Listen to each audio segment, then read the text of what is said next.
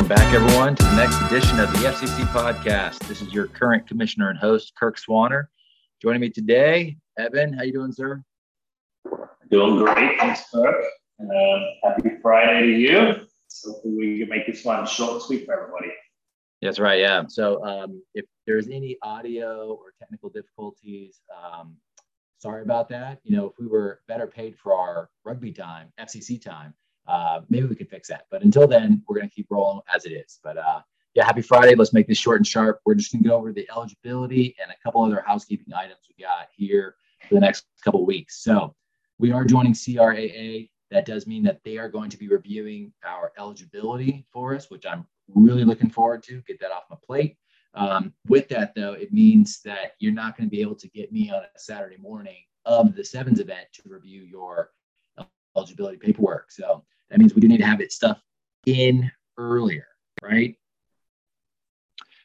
Yes, sir. I think that's pretty cool. You know, last year we dealt with that at the Sevens tournament. We dealt with it a lot through the course of the season, people trying to get stuff done later on Friday, still dealing with people on registrations. And I think that would be the biggest feedback point for you and I back to teams is administrative paperwork needs to get done earlier than Friday night at 9 o'clock or Saturday morning at 9 a.m. as the event's about to happen. So we could really work hard on that over the next couple of weeks so we can have a great tournament. I think it would be awesome. And then the great thing about doing it the way that we are, Kirk, too, is we've got a long runway, so we're ready for the spring and we're ready to go for this. So hopefully you can really explain a lot of this stuff in detail. We can go through it. And then if people have questions, I think they can call either one of us. Happy to help explain anything we need to. Yep. So today is October 7th. I want all waivers and all forms into me by November 1st. So that way I've got a day or two to proof it real quick, and then we're going to send it off to CRAA, and that way we have everything back in time before our 19th event. If you can get it to me early, that'd be even better. So again, we only have to check eligibility for those that are going to be participating in the Sevens event on November 19th. So you probably have a max of like 18 people you think that can make the cut. If you got more than that, you need to be doing a better job at your, selections and talking to those kids. I don't need your entire roster. I just need the folks that potentially might play on the Sevens. So, and to add to that, Kirk, yes, but I also think if you're a team that struggles with eligibility, I would highly recommend getting all the stuff done, because the stuff you have to submit now, you'll have to resubmit again in the spring. But you'll want to make sure you have that. So student IDs, the signing of all this stuff, knowing where kids stand. And if a kid is ineligible now, he's not in good standing in school, it's better to know now so that he can fix that come in the spring. So whilst I hear you, I would be, from my team standpoint, I was submitting all 30 plus players or whatever else so we can get their names and documents for, so then I know where they stand, and then I can have conversations with those people, because it is the worst thing ever to plan on a kid playing come the spring and realizing, oh yeah, well, you didn't graduate high school until 2015 and you never told me that. So those are the things that I think you can work out through this. But if you're running late and you just need to get 12 players done, you go get your 12 players done, focus on that, or your 18 players, as you say. So if you've got time and you want to really get ahead of the game come the spring, my recommendation would be submit everybody, know where you stand with everybody, so you can have those conversations. Sure. If you want to be like Evan and be an overachiever, by all means, go for it. I don't want to see that damn roster of all the players out, but fair enough. That's a great point. What I will say is that in order to get those documents to me by November 1st, you do need to get your registrar form submitted in this week, and then give them 2 weeks or whatever, to plan on 2 weeks for them to review it. If you want to grease the wheels a bit, take in a Starbucks gift card. Take something in to grease those wheels, because it does help. We'll come back to the registrar form here in a minute. The first thing we're going to do is we're going to cover waivers, right? So we're going to talk about eligibility. Now, I did create a eligibility flow chart. It will be emailed out to everybody. So the way you read the flow chart is anything in a black box is a question. The answer, so go by any player you think might need a waiver. So at the top, you start there, right? The first question is, are you a full-time student? If the answer is yes, you follow the green arrow. If the answer is no, you follow the red arrow. So if you're not a full-time student, then the next question, the next black box, that's a question, would be, are you graduating this fall/spring semester or next fall/spring semester? So we did make some clarity here. We're not counting the summer as a semester that counts towards eligibility. So if you're graduating this spring/fall semester, next spring/fall semester, that the answer is yes, follow the green arrow. It leads to a blue box that tells you what to do in order to submit for your waivers, right? So you need to submit proof of application for graduation. If you are graduating next semester, show me something. You got to show something that you're getting to the last bit of it. So now there are potentially some schools that may classify some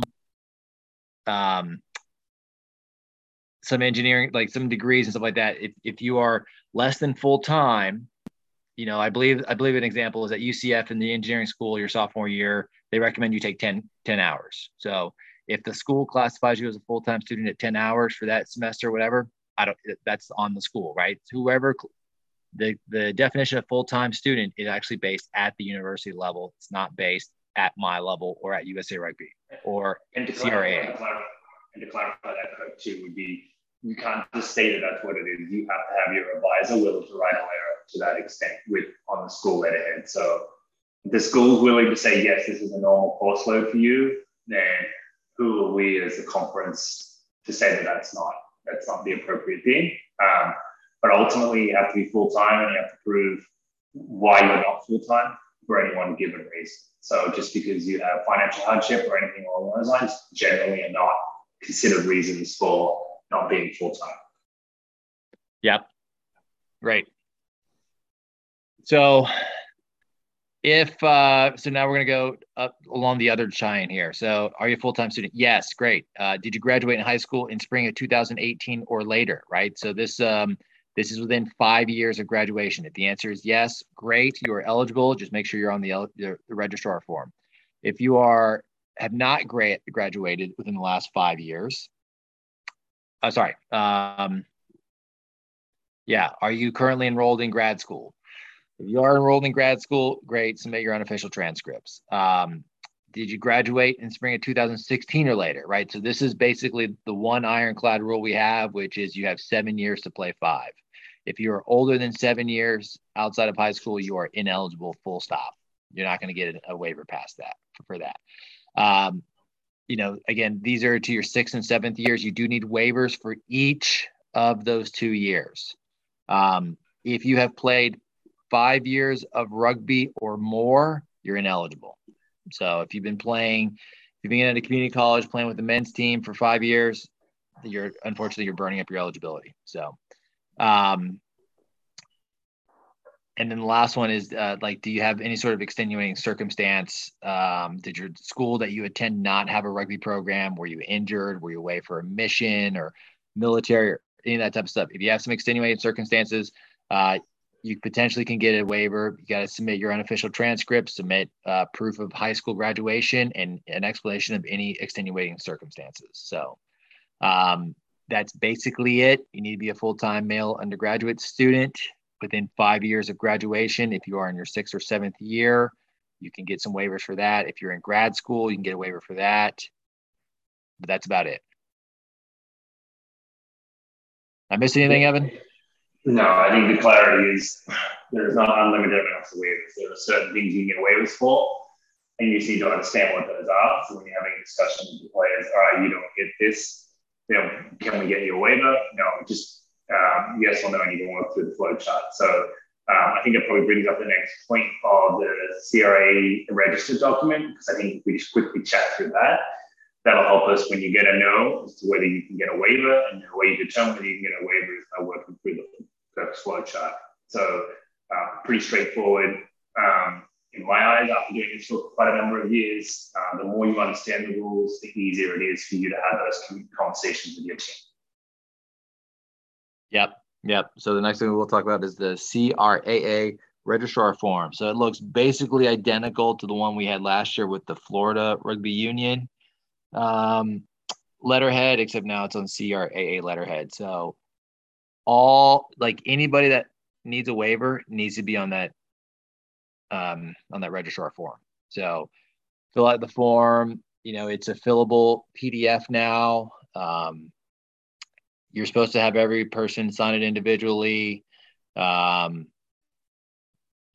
If you need to move fast, do what you need to do. Get that thing finished, get it into the registrar, take in a gift card, help grease the wheels.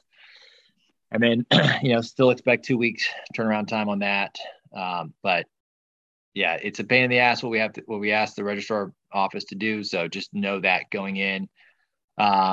That one should be pretty straightforward. You should be able to see right off the bat, based on age, who's into their 6th and 7th year. I mean, you can just assume that they're 18 when they graduate high school. So if they're past 23 years old, you should probably start working on waivers for those guys. So I think the biggest component there is read the dates. So in high school graduation, anything 2018 and above, you should be flagging. What's going on there? You're 6th and 7th, anything 2016 or before, you should know that you're not going to get a waiver from. The date of birth is another one, like Kirk said. In my opinion, it should be flipped. We should have the graduation date done by the school, but it seems to be a little different in this form from ours. But that's okay. The last piece is student enrollment. Yes, I know we went through that one full-time. Undergraduate, graduate, really straightforward. And then the one that we don't discuss a lot is the student in good standing. And this is generally a school requirement. So that is either the grades are bad, 2.0 or below, they haven't paid certain fees, there are other different holds you can have on your account. And I would say 99.9% of the time, if you get a no in that last column, you are not getting a waiver for that for any reason. You can attempt for any other reason, but I've never seen a waiver approved for not in good standing with the school, because that means as a conference, we are saying we don't care what the school thinks, and we're just going to give you a waiver because we feel like you should be playing rugby. And that's not what we're in. That's not how it works with school sports. So I think it's very important that everybody understands that. But that's the simplest way of reading your form, is complete that form, get it completed, and then review it and understand the dates and make sure the seal is on there and it's legible on that when we receive it. And that'll help you work with the flow chart. It's my biggest advice to anybody, is make sure all of that stuff is there.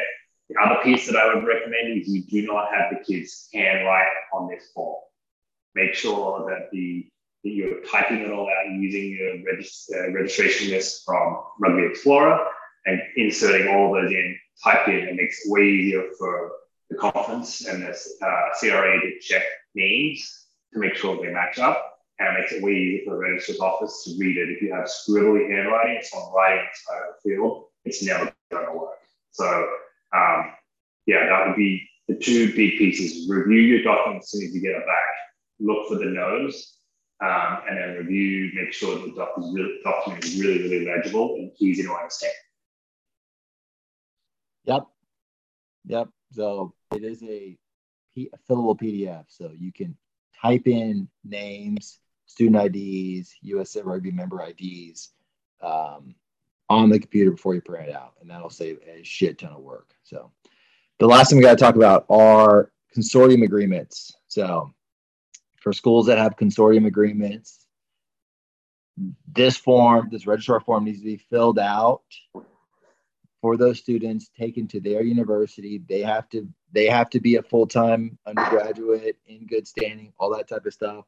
You also then need proof that they are approved by the home school, right? So the consortium agreements I'm aware of are FIU and FAU. So we need something from FIU and FAU stating whichever schools they have consortium agreements are allowed to play on the campus rec or sports clubs or whatever.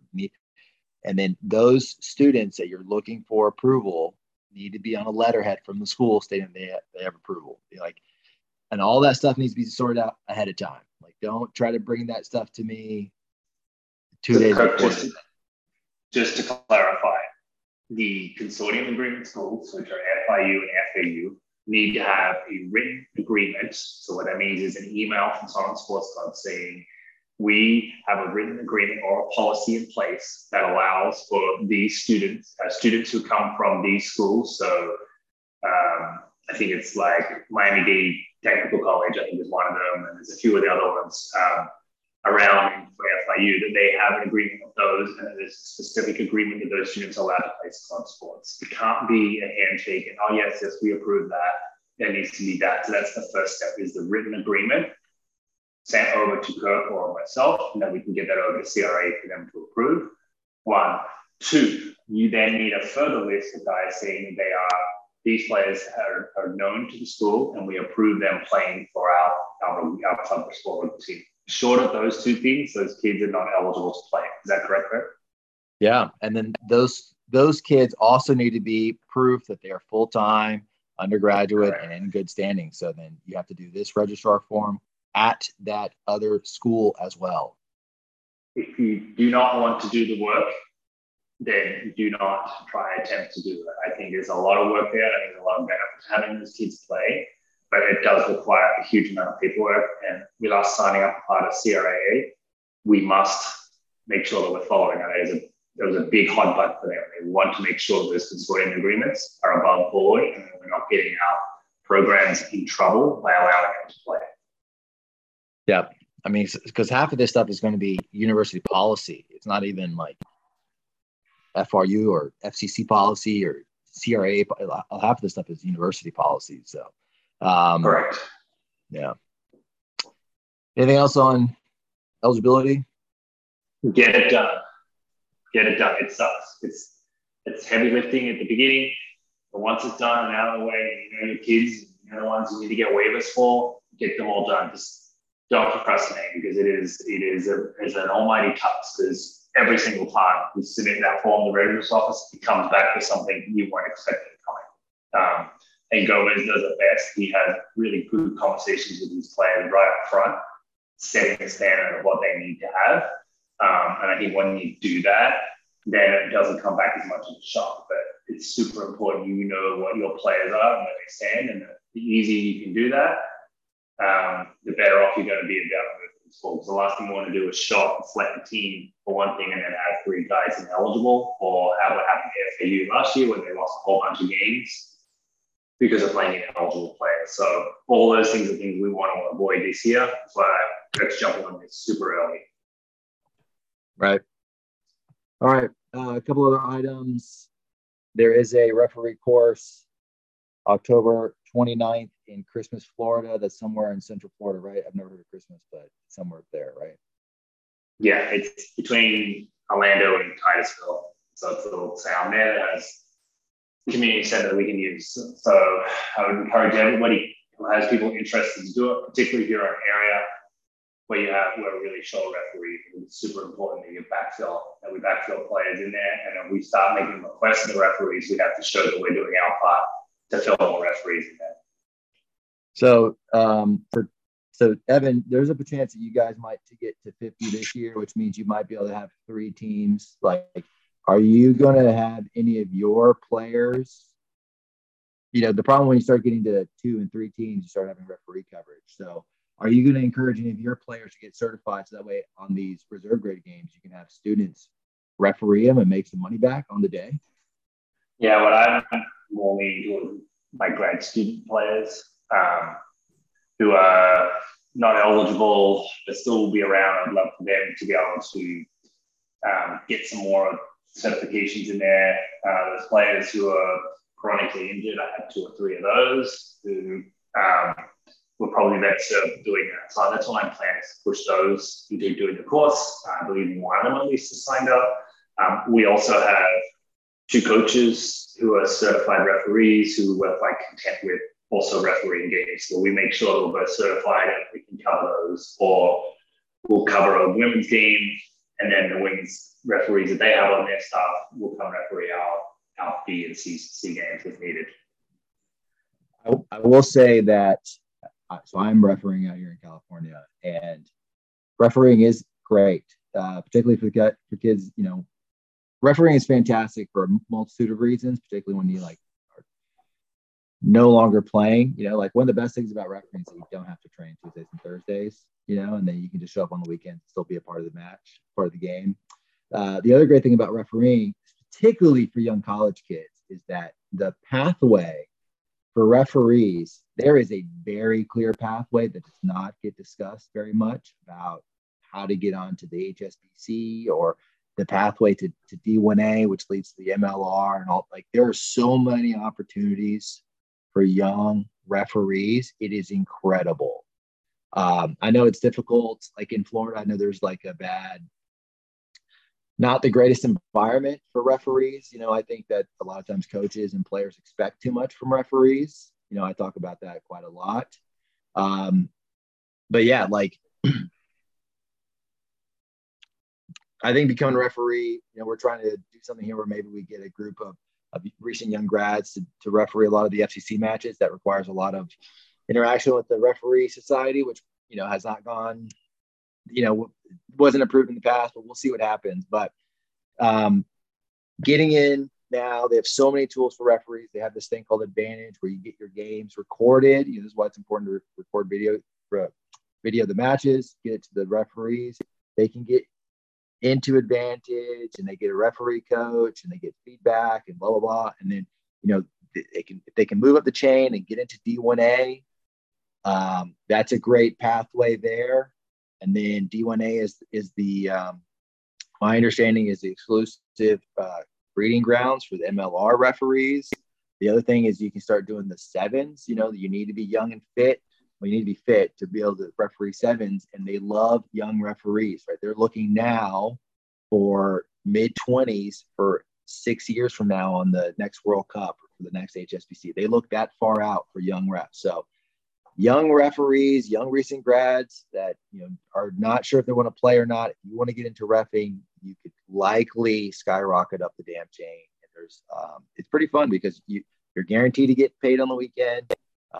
If you start doing some of these exchange programs, you get to travel and stuff. There's a bunch of dudes out here in Southern California that've been to South Africa, New Zealand, all these scholarships and stuff. So it's not terrible. It's actually pretty fun. To be ref. So that's my whole pitch there. Nice, good. Yeah, I agree. Repping really helps. I think it helps at all levels. So it just helps you understand more of the game, helps you do all of that. So you brought up video there, Kirk. There's some quick updates on the video. I know you have to come out. You're going to try to push that out, kind of a separate email conversation. But we've moved a long way. We're trying to get every single one of our games streamed. I know you've set a schedule where everybody's kickoff times are staggered either 1, 3, or 5. And the reason for that is so we can have everybody broadcast on the newly formed FCC YouTube channel. We should have a complete proposal for everybody to review, hopefully in the next week or two, right, Kirk? Right, yeah. So there was a really positive meeting that recently went down with Full Sail, right? So they were talking about having a weekly wrap-up show that gets produced, and that way this is wonderful content that you can sell out to your fans and alumni and all that type of stuff. Yeah, I mean, we want to the streaming package is not dead. Like we're still actively working towards that, and we should have some better information here shortly in a couple weeks. So my next communication, I'm hoping, is about that, where we're talking about dollars and infrastructure. And if you got sponsors you want to attack for your team, this is a great way of doing it. The packaging included the ability for you to run an advertisement for them in the middle of your streaming games. So you're giving sponsors value through that, through the streaming. The other factor that's kind of cool is what they want to do is they want to create a little bit more production value, whereby you'll do a media day and players will each have a picture taken for like a profile and maybe toss the ball around. It's just little media related things like that, so they can add value to the production of the streaming. So a lot of this is still in its infancy, but this is the vision what they have, what they want to deliver for us. So I think it's kind of a really cool thing for us, and it'll set us about. No one else in Florida will be doing this, and not a lot of other conferences around the country are really doing the conference-wide streaming like we are. Yeah, like I said, I think this will really put us way ahead of a lot of folks. I think also really help with recruiting up north in the Midwest and the Northeast. So, the weather down in Florida is advantageous for most parts of the year. Obviously, not in September and October during hurricane season, but outside of that, it's fantastic. So, yeah, I mean, it's going to cost a little bit of money. But yeah, this is a great opportunity to go get some sponsors, we were talking and you're talking about, you go to that Burger U joint, right? They have YouTube TV. So on your away games, right, if they're streamed on YouTube, they can even host viewing parties and stuff like that, right? Yeah, that was the thought they came up with. So we told them, hey, listen, we're thinking about doing this. We're not thinking we are going to do it. And would you be interested in maybe sponsoring part of it? Like, oh, that's so cool. We have YouTube here. We'll just, on your away games, we'll do a viewing party for your game at 3 or 5 o'clock when you go to FIU. We'll do a bit. So they were the ones who were very engaged by it because it just gives them more content, more reason for people to come into the bar or the restaurant. So yeah, that was just kind of was interesting stuff that they came really positively back to us. Yeah. So hopefully all the teams have a post-match social restaurant that they can go to or something like this. I'm hoping the days of, house parties after matches are coming to an end, if they have not already been to an end. And if you can take 3 post-game socials to a restaurant, or you're bringing, your 30 players with at least the opponent's 30 players, you're bringing 60 people in there, you're bringing a lot of revenue in. So that should cost, that you should be getting a kickback there. So you can easily ask for a sponsorship for this, where you're bringing in, also if you do your preseason, postseason games there too. So it could be anywhere from 5 to 6 events here where you're bringing in 60 plus people. Yeah, I mean, that's one way to attack it. And there's plenty of other options out there as well. So, yeah. All right, man. You got anything else, Evan? No, have a good weekend, Kirk. As usual, nice work. And I'm looking forward to getting back into the business of rugby. So it's kind of cool. Yeah. So people should be pretty much into the beginnings of their full preseason. If you're, a couple matches in, great. Good luck sustaining that momentum throughout the entire fall. I wish people take the fall easy, and like I said, get to the point where you're getting 30 people out on the weekends. So that way you can have 2 teams. And now instead of trying to develop people now for the spring, you're developing people this spring for next spring. But hey, do what you got to do. Best of luck, everyone. And see you guys soon.